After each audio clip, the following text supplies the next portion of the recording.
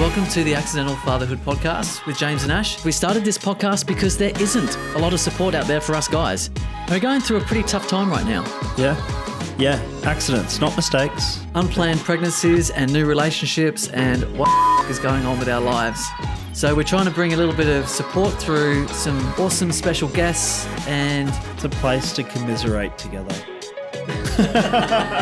we are rolling. Welcome everyone to the Accidental Fatherhood Podcast. You're here with James and Ash as usual, and we've got our very special guest today, Lissy Abrahams. Hello. Hello. Thanks so much for joining us. Would you like to give us a little brief introduction as to why you're here and what you do? What's your specialty? Why I'm here? Well, you rang me, so and we'll see what happens after that. My specialty is I'm a couple and individual psychoanalytic psychotherapist, and I've had couples as my passion for the last 15 years, trained in London as a therapist there with a 4 years master's, and it's just been my absolute world, the land of couples, because we don't actually know how hard it is for people behind closed doors. So what is it, a psychoanalytic? Psychoanalytic, psychotherapist, and I work with couples in Sydney. I have a clinic where we have 9 therapists at the moment, and we're all helping people of different ages. So my whole world is the therapy world. It's about how to get my message across to people, how to help relationships, how to help people individually, and help people improve their lives. A lot of shit goes down actually behind closed doors, and I really do believe that home can be one of the most dangerous places on earth. You know, people talk about Rio, Bolivia, wherever, but actually I think behind closed doors we don't really know what's going on truly. That's a really great perspective, because you don't sometimes think about because a lot of time people don't share with you either what's going on, and you have no idea what's going on in that intimate 2-person relationship at home ever. And then we also have the beautiful images on Instagram and Facebook, and everyone looks so fabulous and we're having fun in a swimming pool or at the beach or at a barbecue. But I know another side, which is a lot of those photos are often put out because people are, quite unhappy and they want to present a particular image. It's that there's so much shame for people not being in a happy relationship, and it's just most people aren't talking about it. Some people might talk about it with a friend, but most people don't openly discuss the extent of how harrowing it can be. Yeah, and that's what's good for us with this podcast and even with each other catching up every week, because we get to kind of at least share with each other some of those more difficult challenges we've had during the week. And it's just nice to have someone to listen to you and kind of understand as well, and know that, their life's not perfect and my life's not perfect. And it is actually, relationships take work, right? And, and it's about having that understanding of each other and learning to communicate better, right? I think it's a constant endeavour, to be honest. I think because we're changing across time. So when we meet somebody, we're going to go on a life journey, and we are certainly not going to be the same at the beginning and in the middle and at the end, however long they go for. So we have to keep curious about our partner, finding out who they are at different stages and ages across life. And the relationship evolves too. That love can deepen and grow, and the connection can change, and there's all those things going on. So it really is this thing in flux, right, that you just have to kind of navigate and try and understand, and kind of that growth that's going on. And I'm going to plug your book really quickly, because I saw you wrote this amazing book, which is why I called you. I'm like, Lissy, you got to come on, because I feel like this book is going to be so valuable for so many people out there. Relationship reset. Have you read it, James? I have not read it yet. I've not read it yet. I've had a lot going on. I haven't read it yet, but I really do want to read it.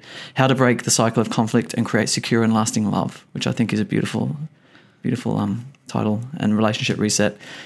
I actually like the design of the cover too. Being a graphic designer, I think you've done a really good job there. Oh, thank you. Yeah. I can't really take any credit for the name or the cover. That's all Pan Macmillan. They were absolute geniuses. So I'm very grateful for them coming up with it. It looks well thought out and polished, and not just chucked together. There's a lot of thought and intent in there, and I think it feels great for the subject of the book in terms of the way it looks visually. That's great. Thank you. From a professional. Yeah, it's awesome. But cool. tell us more about it. I'm really okay. So I started this book I came up with the idea in July last year, and we were in lockdown in Sydney. I was going to say, you pumped the book out. Yeah, I did. I pumped it out. I had a chance to really write it and go for it. So it was quite a journey, actually. So I have a friend who mentioned that I could contact her publisher when I mentioned to this friend that I wanted to write a book. And so I did. And within a very short time, it all started to be, everything got put in place. It was a very organic process. There were a lot of people suffering in COVID. So what we had in Sydney and Melbourne with the lockdowns is whatever was locked in that house was locked in. And you can imagine it's like kind of pouring concrete over it. So if you're in a happy home and you want to spend time with your partner and then there's lockdown and you've got to spend that time and go for walks and hang out with the kids or do some homeschooling, that's fine. You know, it was great for some people. Yet for other people, if there were any cracks in their relationship, being stuck together in a space where they don't know how to work through conflict, where they've got all their kind of defences up and they're in very small radius. We could only go 5 kilometres at a time and we could only go out for exercise. It's actually weird going back in time, thinking about it, but it was a weird sort of alternate universe. I actually loved it. Well, I'm an introvert as well. I didn't mind having nothing to do and just chilling at home. But it depends what's locked in. So if you're happy in your home, then it's great. Well, we're also up in Queensland. So. Yeah, we didn't have a lot of lockdowns up here, so we got we were very fortunate. Yeah, pretty lightly. But when all the gyms shut down and everybody's out walking along the river, like when I was in Brisbane, it was the best. Well, we actually had some beaches shut as well. So we were it was the first lockdown, we had beaches close and we weren't allowed to sit in parks. We actually had to all keep moving. Yeah, we had everything for exercise. It was weird. But I really knew that this was the time to write a book and I was very fortunate the publishers understood the experience of COVID and really wanted to help people as well. So I wrote it very quickly. I wrote it in 3 months, my first draft. Wow. I just put my bum down and took my ADHD medication. And got my hyperfocus on and loved it. It was an absolute privilege. I did work really hard with myself to set up that 3-month period though, because I set a very tight deadline with the publisher. I did buy an extra month to say, look, just in case something happens, if I get COVID, I need backup time. But I spoke to them about having a 3-month period. I'd never written a book before, so I didn't know how it would work, but I just thought, let's go, give it that period. But I made a decision up front to really work with my ego, to not go into victim-y positions, to not become a martyr to writing a book and make a drama out of it. So each time I would actually just remind myself it's an honour and a privilege to have a book deal and to be in this position, and that just kept my mind open to the experience. Yeah. So it wasn't closing down in self-pity. And what was the main drive for writing the book in the first place? Yeah, so there were a lot of couples who were locked in. And I didn't know how long it was going to go for at that point because we went into lockdown on the 26th of June last year, the second lockdown. And by early July, I had the thought that I'd like to do something. So I didn't know how long it would go for. And it was really, it isn't a COVID book. It's actually not even mentioned in there. It's all the same material. But I just felt like there was nothing that was really thinking about couples in the way I think about them in my consulting room. There wasn't anywhere that had this book that others could access, and being one therapist at a time when we've got an absolute mental health crisis, I thought people can't access the help they need. So I wanted to put one resource out, for now, to help people. To help people on a larger scale. Yeah, and it's been great because I'm getting messages from all over Australia. I'm getting people telling me that, rural Victoria, all sorts of places that they would never normally get that kind of help, but they're accessing it. And one person who contacted me on Instagram was saying, I've bought them for my friends because they actually understood the enormity of going on a journey. Because the book is all about it's for an individual journey into how we relate. So it's not how to change your partner or how to get them to do things for you. It's nothing like that, or it's nothing to do with love languages and making cups of tea and writing little notes in lunchboxes. That's not what this is. This is how do I think? How do I relate to my partner, but why do I do that? Why do I really have these expectations, opinions and values, and what am I imposing on them? So it's sort of like breaking yourself down. So it's how to break yourself down and a guide to that so that you can figure out why you actually are wanting things from your partner or Absolutely. Things. That's exactly it. Yeah, Ash. amazing. Yeah, that's cool. exactly it. That's so cool. And so it's looking at why we fight with our partner, why we create stories, lots of ego narratives and where that all comes from.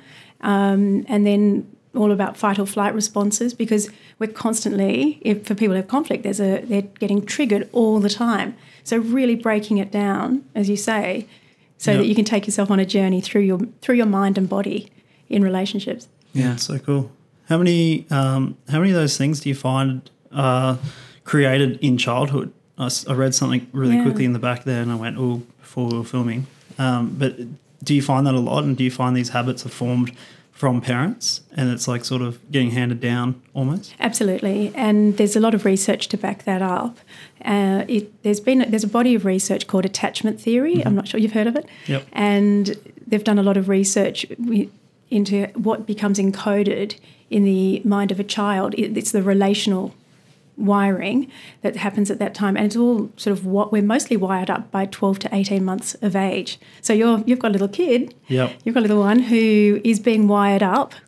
12 to 18 months. 12 to 18 months. Wow, that's really earlier than I thought. Yeah, you so got to get on this. Get on it right. I wish I'd known. My poor kids. Sorry, girls. It happens really early. So by 12 to 18 months, your child's kind of relational template or a program that they're going to use throughout life is pretty much formed. Wow. And it's really based on, are their parents around enough?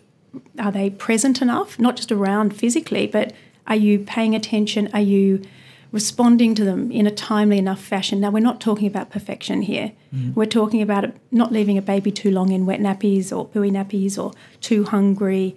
They haven't got a lot of needs that are different.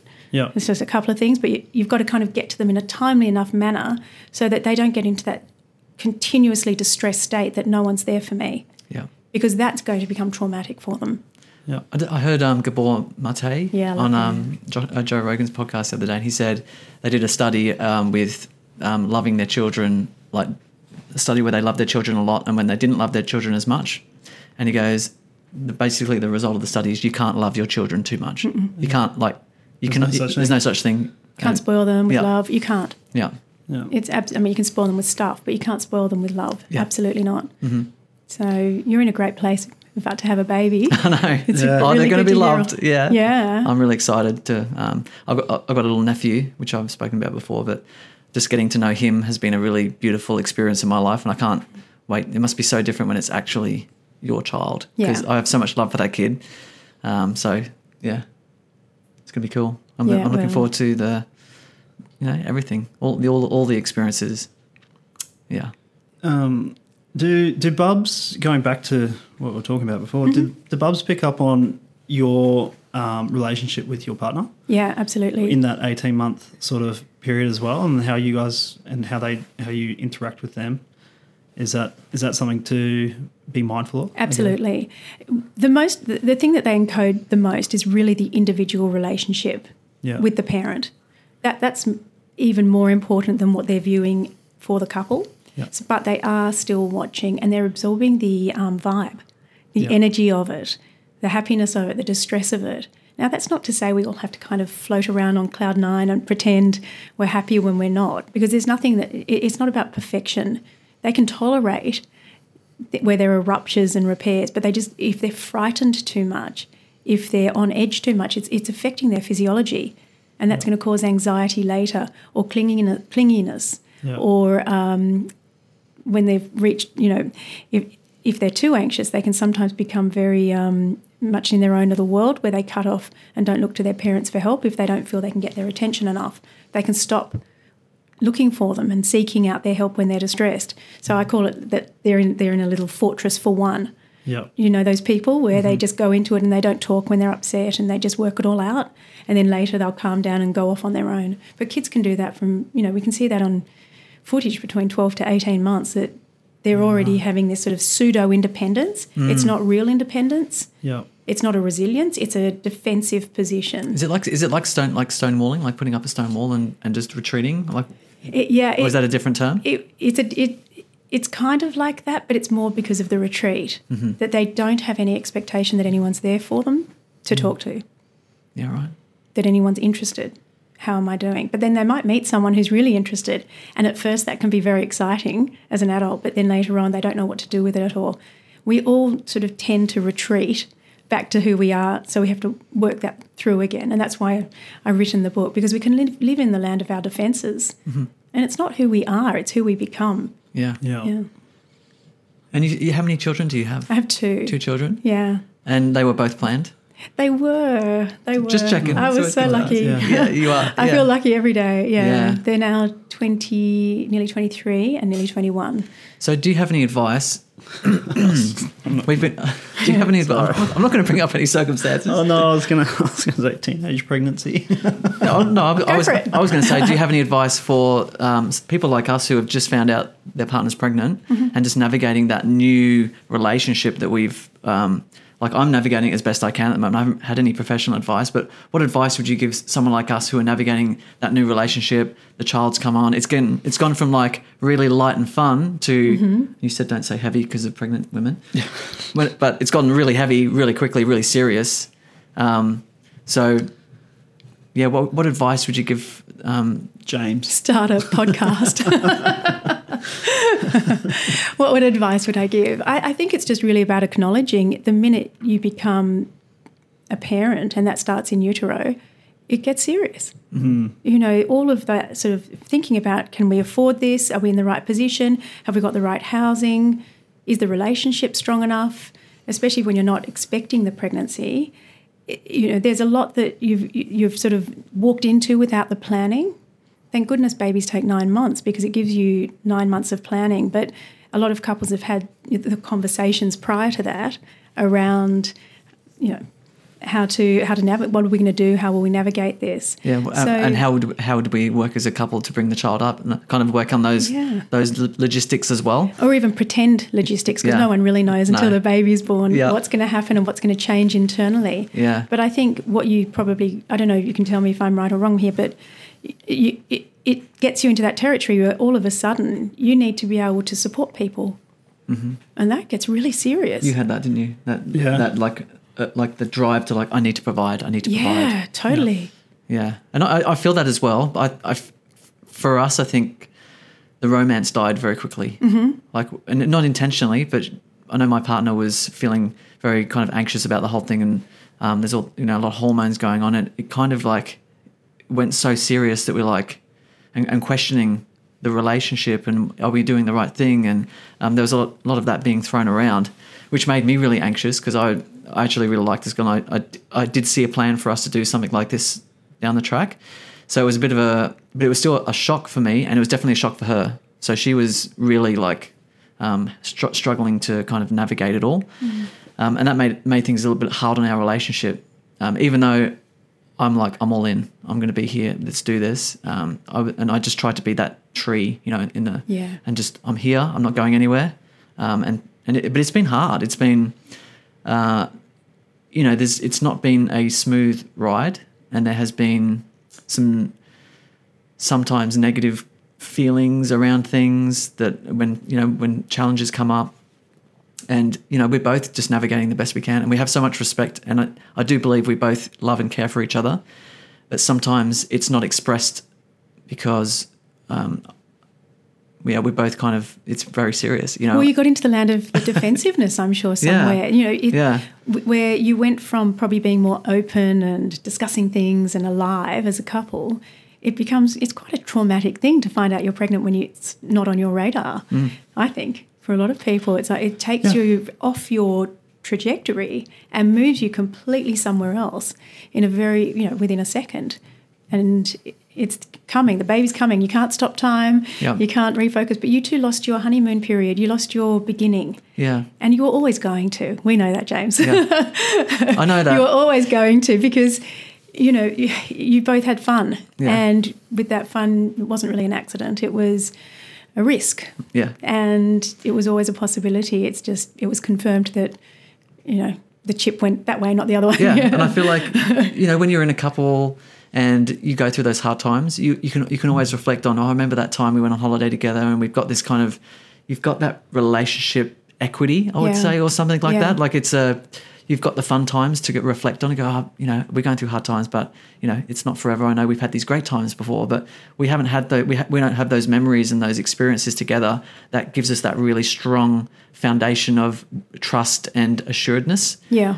So You do have a baby coming though. So the baby's bringing. To be honest, the baby is bringing us closer together. And we did decide that we're putting too much pressure on ourselves to be the romantic couple. So we decided to just put that down for now and just really build on a really strong friendship and support for each other. Love it. And then grow together and hopefully that will come back to us once the pressure's off and we get to know each other again and what that dynamic with the kid is like as well. So what advice would you give someone just finding out we're pregnant? Is there anything you would? I would suggest some therapy, actually, couples therapy, because it could really help some of the blocks. And I love the fact you're working on your relationship. That's awesome. You're not just going into little silos and doing your own thing until the baby pops out.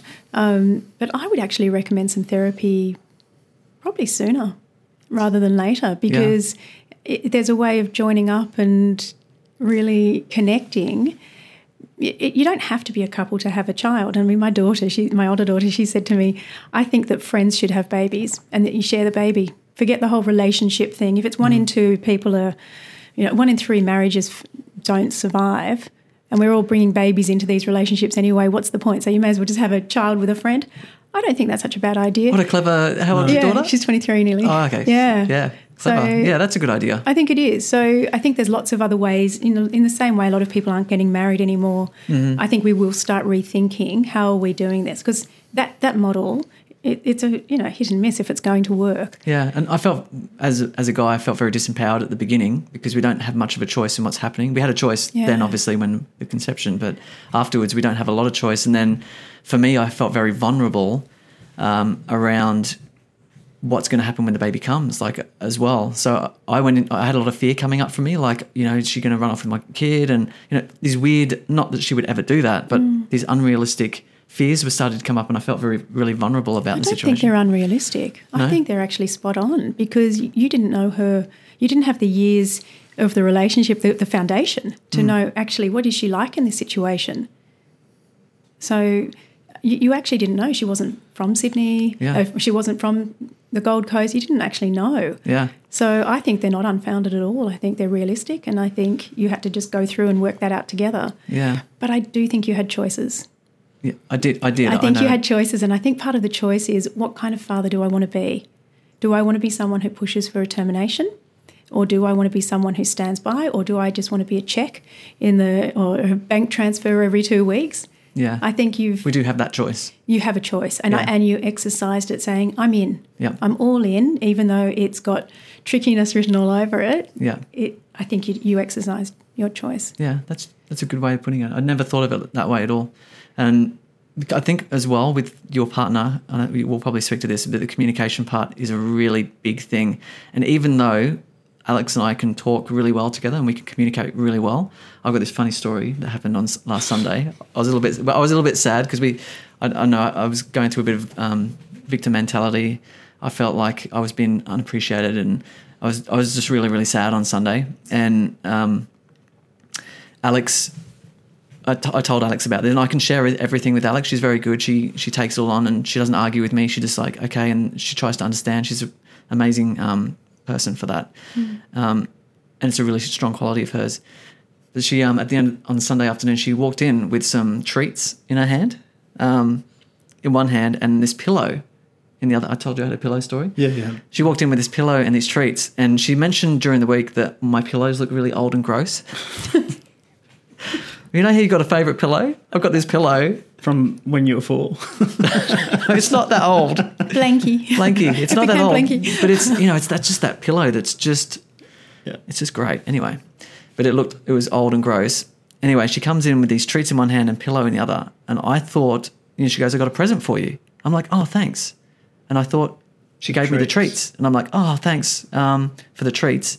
And they were delicious. And I'm a bit of a sweet tooth, so it's like perfect. That's cheered me up. Then she put this pillow on the kitchen bench, and I started asking questions about the pillow, like, oh yeah, where'd you get that from? She goes, oh, it's a bit of impromptu purchase. And I'm like, oh yeah, cool. Anyway, I got it out of the box, and I just had a bit of a lay on it just to, see what it was like, see what she bought, thought nothing of it. She went out to dinner with one of her friends, and I went to bed because I was tired, and I put the pillow in her pillowcase for her because I'm like, oh, she'll want to have a new pillow when she goes to bed, so I'll put it in the pillowcase. Anyway, I wake up in the morning. I'm like, how was your new pillow? And she goes, well, you mustn't have liked it. And I'm like, what do you mean? She goes, I bought that pillow for you. Oh. And I'm like, oh. No idea. And I said, that is a perfect illustration. You guys suck at communicating with the presents. When they first got together, was it Valentine's Day? It was her birthday, I think. Was it the card that you forgot? Yeah, it was the card. It was Valentine's Day card. Yeah. James moved into a new place. Completely forgot to check the mail for a good number of weeks. Yeah. And then she wrote this beautiful card. Got it delivered. And I hadn't seen it. James was thinking... And this was after... this girl, who's this chick? She hasn't even done anything. Yeah, and I just not that into you. No, and then I had... The first trimester was really hard for us, like really hard. It's like I say baby bomb went off and it just pushed us apart. And we had real trouble connecting and finding ourselves again. And it's taken 6 months to find... I mean, we're fairly close now, but it's taken a long time to find ourselves again. And the first trimester was terrible. It was really challenging for both of us, and I felt really... It was like we were social distancing. It was like I didn't see her. I saw her like maybe 5 times in the whole first trimester. Like she lived away. And anyway, I thought she didn't love me. I thought she didn't want anything to do with me. I'm like, all I hear, because she's hurt people. She was like kind of going through a lot, and she was struggling a lot, and nothing nice was ever coming out of her mouth. It was always kind of quite negative or judgmental. And I know it wasn't intentional, and I was just... I felt like I just need to be patient and not take things too personally. But then she goes, you didn't even say anything about the card I bought you. And I'm like, I went to the post and I got it out. This beautiful card written by her, expressing how lucky she is to have met me. And I'm like, oh, you do like me. Because it didn't feel like it at the time. Yeah. But yeah, it goes to show that literally her coming in with those presents and saying and just guiding me with this other present just made me think that wasn't... And you just went straight for the snacks. Yeah, it was just a really... it was a really good illustration of how poorly we can miscommunicate with each other on such a simple thing like a pillow. It's a really important one. I mean, therapy would be great because you said a bomb went off. And is that bad terminology? Well, no. I mean, that to me speaks to the trauma of finding out about the baby and what you both went through. And without kind of the more of the rhythm of the relationship, you're making it up as you go along. Now, couples are usually making it up. If they're not pregnant, they're still making it up. But you've got this pressure. You've had this enormous pressure to kind of make this work, to become a family unit, when neither of you were ready for that. And so it's great that you're doing the work together and talking, but it is a really big shock. And, Ash, you've got your gorgeous one and happy days with that, but it is hard. It's a big blow to where you think you're heading in life, but for you to suddenly be in that place where you're having to navigate a relationship, and it became really serious at that point, so you lose your kind of freedom to just play. Yeah, and it takes a long time. Yeah, does it, Ash? Where is it for you? Like, what would you say in terms we're of the good time? now. We're great good. now. Great. But that's probably recent. Yeah, since cool. this podcast. But definitely at the start of the podcast, I was very drained, and a lot of that was on me as well. So this last week, since medicating for ADHD, it's been amazing. Delisha even said, we don't fight anymore. And I was like, this is what it's like to come home and just get along. To just be, Yeah, so a lot of that was just me basically, but not even picking up on the cues, I guess. But yeah, even the first 3 months, I mean, and we were a little bit different to you guys. Like, you guys are quite financially stable, where we didn't know where we were going to live. I didn't have a job when we got pregnant. Talisha went for a job, got a job, but then they found out she was pregnant, so they lowballed her a contract, and then so she didn't take the job. So we were financially under a lot of pressure. So adding finance issues on top of just, like you said, getting to know each other, and then dealing with a pregnant person that's also nervous, I guess. That was challenging. But How long had you been together? 3 months. Just 3 months. I mean, Yeah. it's also a stranger. We have to be honest. Yeah. At the beginning, everyone's on their best behaviour. Everyone's trying to look as lovely and good looking and be everything. And, you share these lovely intimate moments and a bit of vulnerability. But it's a bit of a show. Yep. Let's be honest. The mask, yeah. It's a mask. It's a bit of a show. And so to actually still be in the show time, then finding out you're pregnant, that's a big deal because you haven't had those moments yet of, oh, this is who I really am. This is me not trying. This is me tired. This is me when I don't tidy the house. This is me when I don't actually give a shit that you've had a big day at work. Yeah. Because I'm caught up in my own world. And that's a scary thing because we've had a small amount of good times and then it's been tough and challenging for the remaining. It's like, and the hormones are there as well. Is this the real her? Yeah. Right? Yeah, it's a really great question. And I know it's not. Yeah. But those thoughts are going through my head is like, is this the real her? You've probably seen her at the worst. Yeah, yeah, and that's this is it's like Marilyn Monroe said, right? You got to if you don't love me at my worst, you don't deserve me at my best. Yeah, right. Right. Well, the thing is it her? It's her under Immense. a really difficult situation. Yeah, that's her in this state. Mm-hmm. In the same way that you've gone through your journey and you've gone through yours, Ash, and I go through mine in lots of different ways. Who are we when there's a blowtorch at the belly? Then you find out. It's an interesting. So that's what pregnancy's like, guys. If you're wondering, it's like a blowtorch to the belly. Well, it's just, I think the way that you've both been with women not that long and then finding out that they're pregnant, it's straight into the territory of trauma for them. Yeah. And that's what there's this scramble. Who are we with this? And then if you weren't working, Ash, that's another major stress on top of it. Yeah. Oh. Well, yeah. Yeah, and as you said before as well, I felt like on Sunday I was grieving the freedom, the life. I even said to Alex, I feel like I'm just grieving today. Is that because we went out on Saturday for a couple of drinks? Might be. A little bit fragile and hungover. I just meant like you got that taste of freedom. No. For the night. It was like we went out, we were home by 8. It was a big night. Maybe it's because you were home by 8 o'clock, Ash. And that was the lack of freedom that James felt that felt sad the next day. Yeah, it's coming for you, James. Yeah, I don't know. Yeah, I think it's just grieving the old life and the old. And I wasn't happy. I was very sad about the relationship and where we were, and until we had a really good chat about it, I just felt really sad that day, and I felt like I was grieving, just a little bit of grief there of the trauma and the old me that is no longer. Yeah, it's so great you can talk about that. Yeah, it's really huge, because I think if more parents, whether they meet and fall pregnant quickly, whatever it is, I think all of us, there is some grief in the life that we leave behind. And I love the fact that you just speak about that, because so many people don't.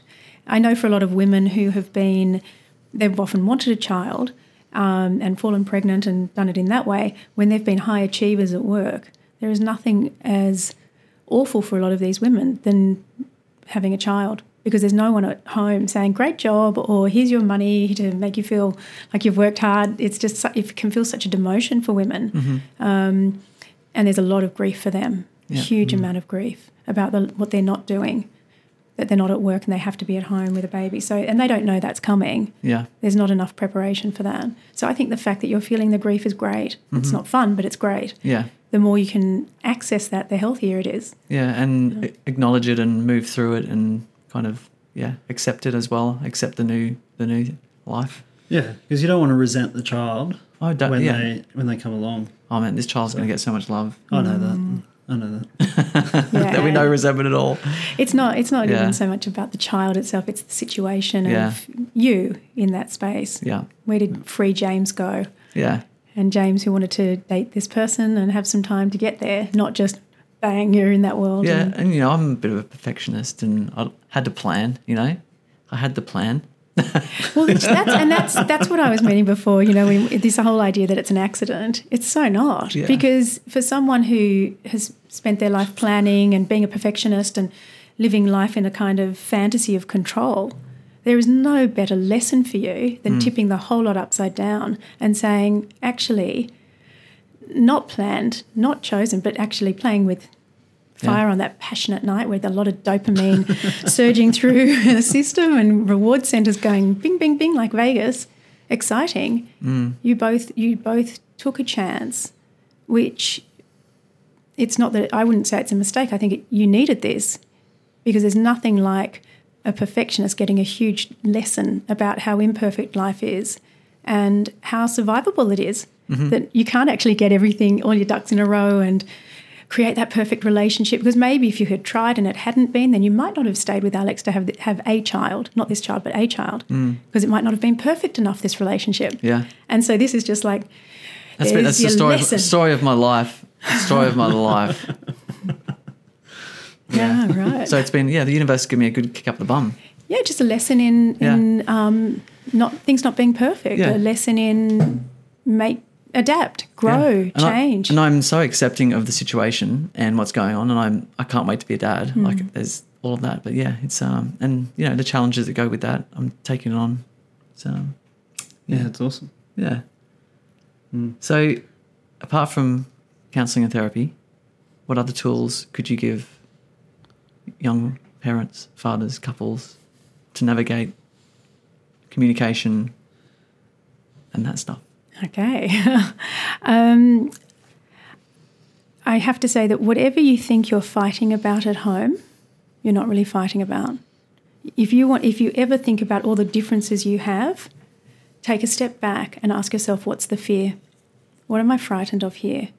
Because more often when they're accidental fathers or planned fathers or any situation, we can get quite spooked by our partner. And I think, James, in some of the things you already said, I can tell there's a little bit of spooking with Alex and where she goes in her mind. But taking a step back and asking yourself, what's the fear? Because if we can actually manage fear inside of ourselves, we've got this whole relationship stuff licked. Like, seriously, if we can manage our partner being really different from us, having different expectations in life, loving us in a way that we don't necessarily want, but that's all they can do. Like, if we can just not be frightened of everything that this other person represents, I think that's the biggest gift. So to just step back and say, what am I frightened of here? Instead of having a go at them or becoming too devastated by a look on their face or their whatever. Everyone's operating by their own relationship program, our template, like we talked about with attachment theory. Ours are always going to be different from our partner. So this is the same as when you have a child. It's always going to be different. That child is never going to be you. So please don't use the term mini-me. I really hate it. Kill that off. Let's steal that right now. They're not mini-me. They are their own unique being with their own wants and desires and wishes. And to just really allow each other to be separate. We somehow do this thing when we meet someone, we love that they're this individual and we think you're fabulous, but then we don't actually like that they are an individual. We want them to be like we want them to be, to operate according to our relational template and to bring me the coffee I want, or to think of me in the afternoon and send me a message, or to whatever. To celebrate my birthday with the knowing what gift to give me. I hate birthday presents, but for that reason, it's too much pressure. If I want something, I'll tell them what I want, and that's the end of it, or make me a card. There's just so much pressure, and guess what I should give you, and I hate it. So it's just about celebrating that unique individual, but asking yourself, why does that difference frighten me? And I think that is probably the biggest gift. Why am I scared of someone who doesn't pack the dishwasher the way I like, or doesn't want to get up in the middle of the night because they're exhausted? Mm-hmm. Why do I stop seeing them as an individual? We don't own them. Yeah. But we kind of do this thing that says my partner, my wife, my husband, and then we do a mergey thing that they should be like us, and it doesn't work. Got it? Got it. Yeah, amazing. Can I pick your brain about ADHD? Yeah, sure. Is that okay? Absolutely. Oh, please. Yeah, cool. So you mentioned before when you wrote the book that you took some ADD medication. You weren't just popping pills that you found or bought from someone. You have ADHD. I do, If people are listening regularly, they'll find out that I've literally just been diagnosed a week and a half ago. Amazing. So, do you have any tips? Because, I mean, for me, really quickly, this last week has been a game changer with work, life, even helping out with James and stuff on the podcast.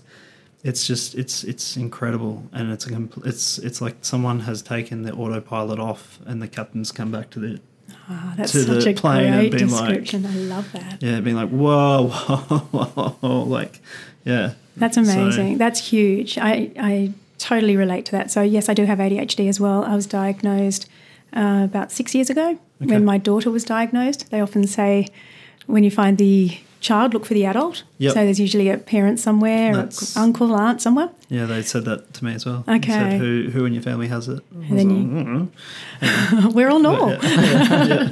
So in terms of ADHD, the way I look at it, it's an absolute gift, but there's a thief.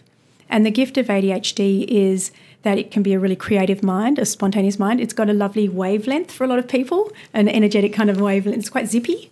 Yep. And people don't care if you talk over them. You know, it's like its own radio frequency, which I love. Zippy, fast, doesn't have to keep up with a storyline, can move over in any direction. Yep. So I love the mind of ADHDers. The thing is, there's a thief. The thief is that there can sometimes be something that's grinding against you and grinding against the movement of the family and what others need. And for a lot of people, having a child is the most exhausting thing when they've got ADHD, especially undiagnosed, because they're just not getting enough sleep. And it is maddening when they're woken up in the night. And I'm not even saying you're getting up to feed or anything. I don't know, Ash. But for a lot of people, just not having enough sleep is really hard because it's already on a tired brain. Yep. The ADHD brain is one that is more limited in sort of vitality. Yeah. And awakeness, yeah. Yeah, one of my friends we were playing, we met up for a coffee, and we were talking about his girls and how clever they are.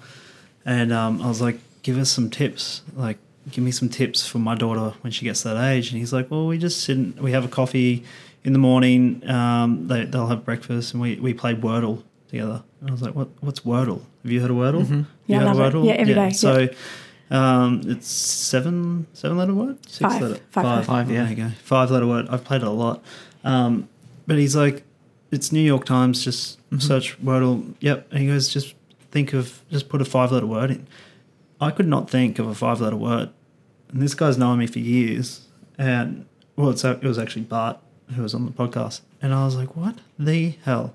I'm like, and all I could think of was like, this guy must think I'm a freaking dumbass. Like, he must be going, what have I taken? Or, you know, it was like I could not think at all for the life of me. And then he's like, you know, just type in lucky or something like that. And I was like, oh, okay, lucky. And he goes, yes, I see this. The U is acceptable, so think of a word with U. And I was like, oh, and I couldn't think of any word. I was unable to. It was to access the filing cabinet. It was like it was gone. Mm. Yeah, so, and it was on the spot as well. And maybe for a lot of people with ADHD, being on the spot reminds them of school. And that was not always a great time for people because, you know, at the time that your natural intelligence and memory and capacity to hold it all in mind, it reaches a point for a lot of people around year 9, if they're lucky, but they all just start to dip. And then the maths is gone and all sorts of things happen. So being put on the spot, going, oh, I just don't even know, it might just be an old kind of response. Yeah, don't know. It was, but yeah, I was like, oh my God. But now it's like the medication really helps. Have you played Wordle since? Yes, I did okay. It's a good measure of. Is this working? This is working. Yes. Is it working? Yeah, I went home after he got the word, and I got it in the first go. I was like, what? He already showed me the word. In terms of any tips, there's a fantastic book by someone in America called Peter Shankman. I don't know if you've come across it. It's called Faster Than Normal. I've read it. Yeah, he's got some great tips in there. Years ago. Okay. Oh, that's interesting. Okay. Told me to read it. Yeah, he's also got a podcast and things as well. But his book is a really good one for ADHDers. Got some great tips in there and things like how to get your dopamine levels up in it really quickly. So even coming in here, it's quite late coming in, and I could feel my energy levels going. I thought, I'll just go and do some star jumps. That's from his book. I didn't do them, but it just like, how do I kind of get my sort of self up? Yeah, naturally. Yeah. So even with medication, you can still find these ways of just sort of boosting it. Yeah. It's really cool. And do any of your children have ADD? Yeah, my younger daughter does. Yeah, right. And how's that for you? Is it challenge? Like, what does that look like? It's great now. It was a nightmare, I have to say. The first 14 years, I could not understand what had happened to my beautiful girl. Like, her developmental trajectory just didn't go in a direction I thought at all. She was a really bright kid, really curious, loved learning. And then all of a sudden everything was hard. And she was just, I don't know if you remember Roadrunner, the cartoon. Oh, yeah. Yeah, beep, beep, Roadrunner. And everything was with the scramble and the dust behind it. And everything was hard work. And she felt like she was always grinding against us. School was hard. And I didn't think she was going to be able to stay at school. I thought that she would need something else, and she's a really bright kid. And so it was quite shocking to think, where would your next step be? Because she's not disabled enough to go to a special needs school, but she wasn't doing well at all. She was failing and not keeping up. And I was really worried about her. And then I was just having a conversation with my partner, who's a psychologist, and he mentioned something about ADHD, and then I looked into it and I said, oh my goodness, it's her. And that was one of the best days of my life, because then I thought, now we can do something to help her, and that changed everything. I could understand all of her behaviours, all the scrambling, all the difficulties with concentrating. I took her to therapists before that. They had no idea. They were saying, she's just procrastinating. I mean, that is an ADHD ding-dong moment. Oh, yeah, I left everything to the last minute. Like, I would do my homework in the class before the homework was due. So I'd get to school and I'd do the first period's homework before school. You're a crammer. Yeah, it wasn't cramming. I just needed that pressure. Deadline. It's always the external pressure. You're right. That's it. So when did you find out when were you diagnosed? I was about 6 years ago. So that after my daughter. So it was okay, this is interesting. Everything's making sense now. Yeah, and then I started to look back at my life and go, oh shit, here we go. Now I can see all of these areas, and some with what we used to call in my family spontaneity, which is actually impulsiveness, part of the hyperactivity, impulsivity angle of ADHD. But for me, I just went and got medication. For my daughter, she got through school. Everything lifted within a really quick period of time. The medication was amazing until it wasn't. So for her, she lasted on it for about 4 years. By the end of the HSC, she was scrambling. She did it, and she did well. She did really well, but it was so stressful. So this is while she's on the medication? Yeah. It stopped holding. So the one she was on, it's like a drug. Yeah. So you often end up needing more and more. Now I've been fortunate with mine that I haven't needed to go up. I have days off as well. I take kind of little medication holidays, a couple of days here and there, so that I can try not to become too dependent. Some medications work better for people than others, but she ended up just needing more and more and more of it, but she wasn't getting the benefit of it properly, and it was very stressful. Was she taking holidays or medication breaks as well? Not during the final year, because she had to just keep working. She was at a really pressured school that kept her moving fast. So there wasn't really the space for that. Yeah. But she hasn't been on medication since the HSC. She finished it and she just said, I can't stand it. I'm off. And that's okay. It's her choices. It limits things like she didn't want to stay at university, and that's okay. She's got a relationship with her mind and body that is hers alone, and she's studying at TAFE. So yeah, nice. She's cool. Happy. Yeah, awesome. Really happy. Yeah, it's great advice, because obviously I've been worried about the medication, and so I'm on dexamphetamines at the moment, 5 milligrams, and I take 2 a day, and I haven't been able to put them down purely because of how well everything's going at the moment, like work and everything, and I have full I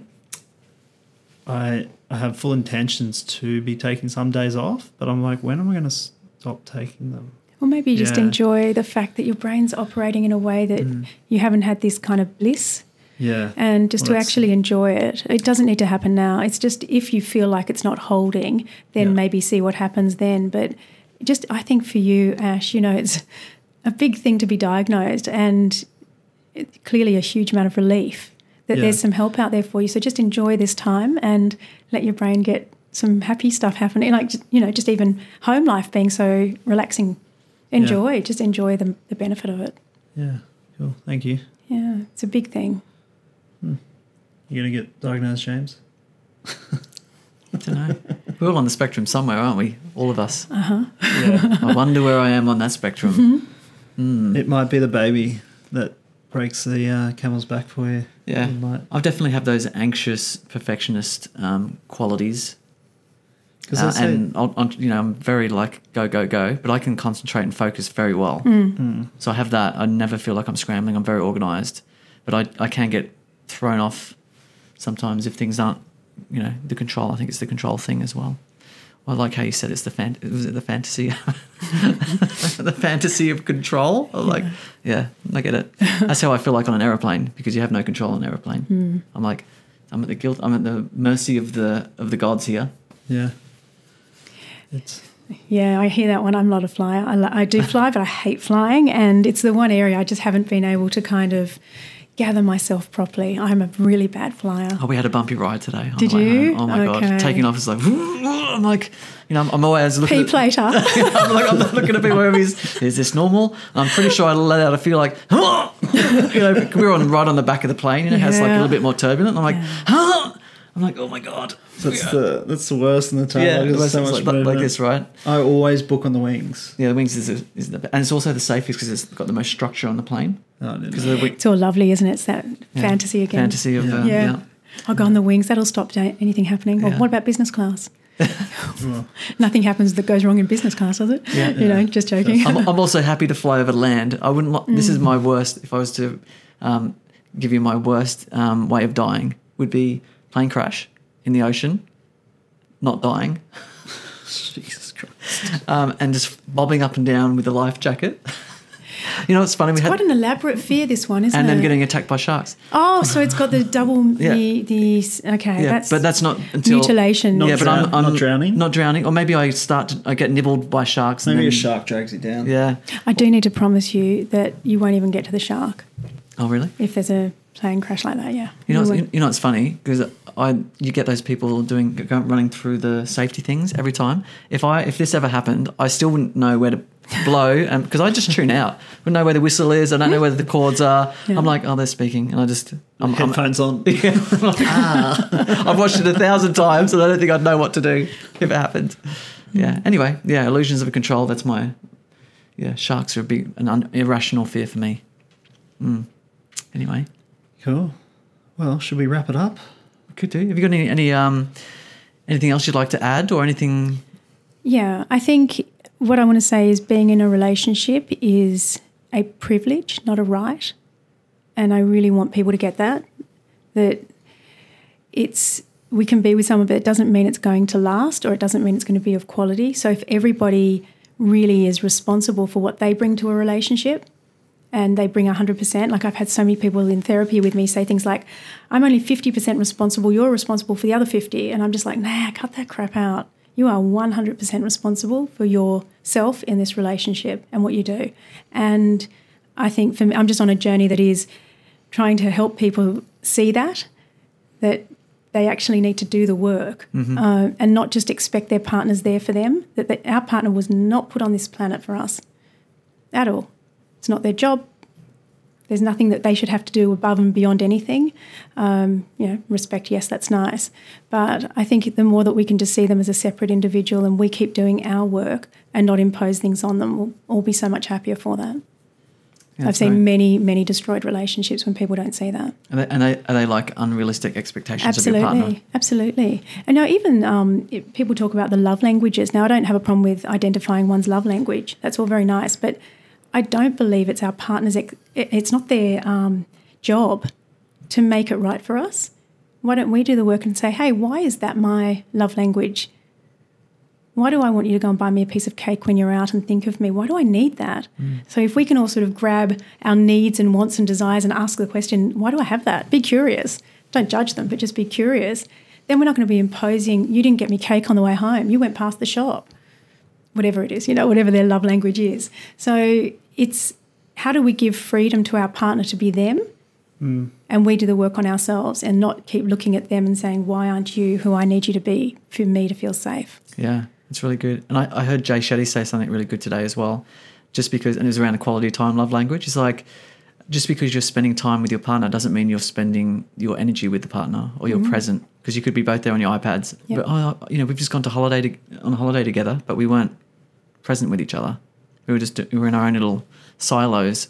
So it's really important that you're also sharing that energy with each other, not just the time. Yeah, absolutely. It was a really great. Actually, on that, how much damage would be caused by a couple that aren't getting along and then they're sitting there watching a perfect world on Instagram, scrolling? Like, is that is that like sort of a fuel onto the fire sort of situation? Great question. It's, because they feel very ashamed often.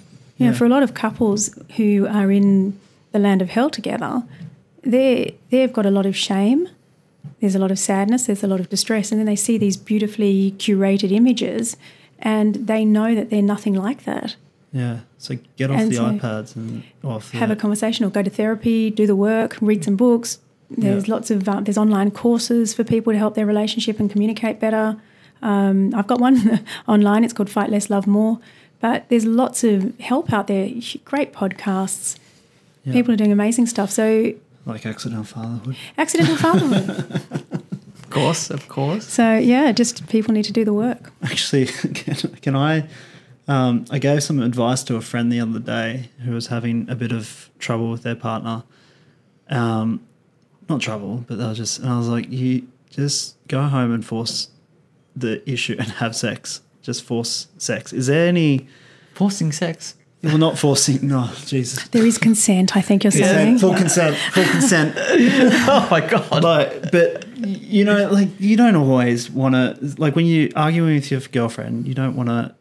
You're like, well, I don't really find you attractive. Some people, I guess, would. There's been times where it gets hot and heavy when you're having an argument. But is there anything... Like, obviously, you're not attracted to them at that time. But is there any, psychological evidence to say, it's a good way, it's a good tool to actually get things back on track? Yeah, totally. Not forced. Well, you're talking about kind of having a planned session in some way. Yeah. Making sure that it happens as opposed to just getting left off the agenda. Like scheduling sex. Is that what you're saying? Yeah. And it's really a good idea, because what I see is, especially after having kids, some people don't really get back into it. Not properly, and sex becomes about making the next child, but not as much about the couple. Mm-hmm. Having sex you didn't get this experience, but having sex to be in a couple is very different from having sex to become parents. It's a different quality because it's got something different in the mind. Yeah, you had it for 12 weeks, and it was good, right? Yeah, it was great. It's different. It's different sex, but.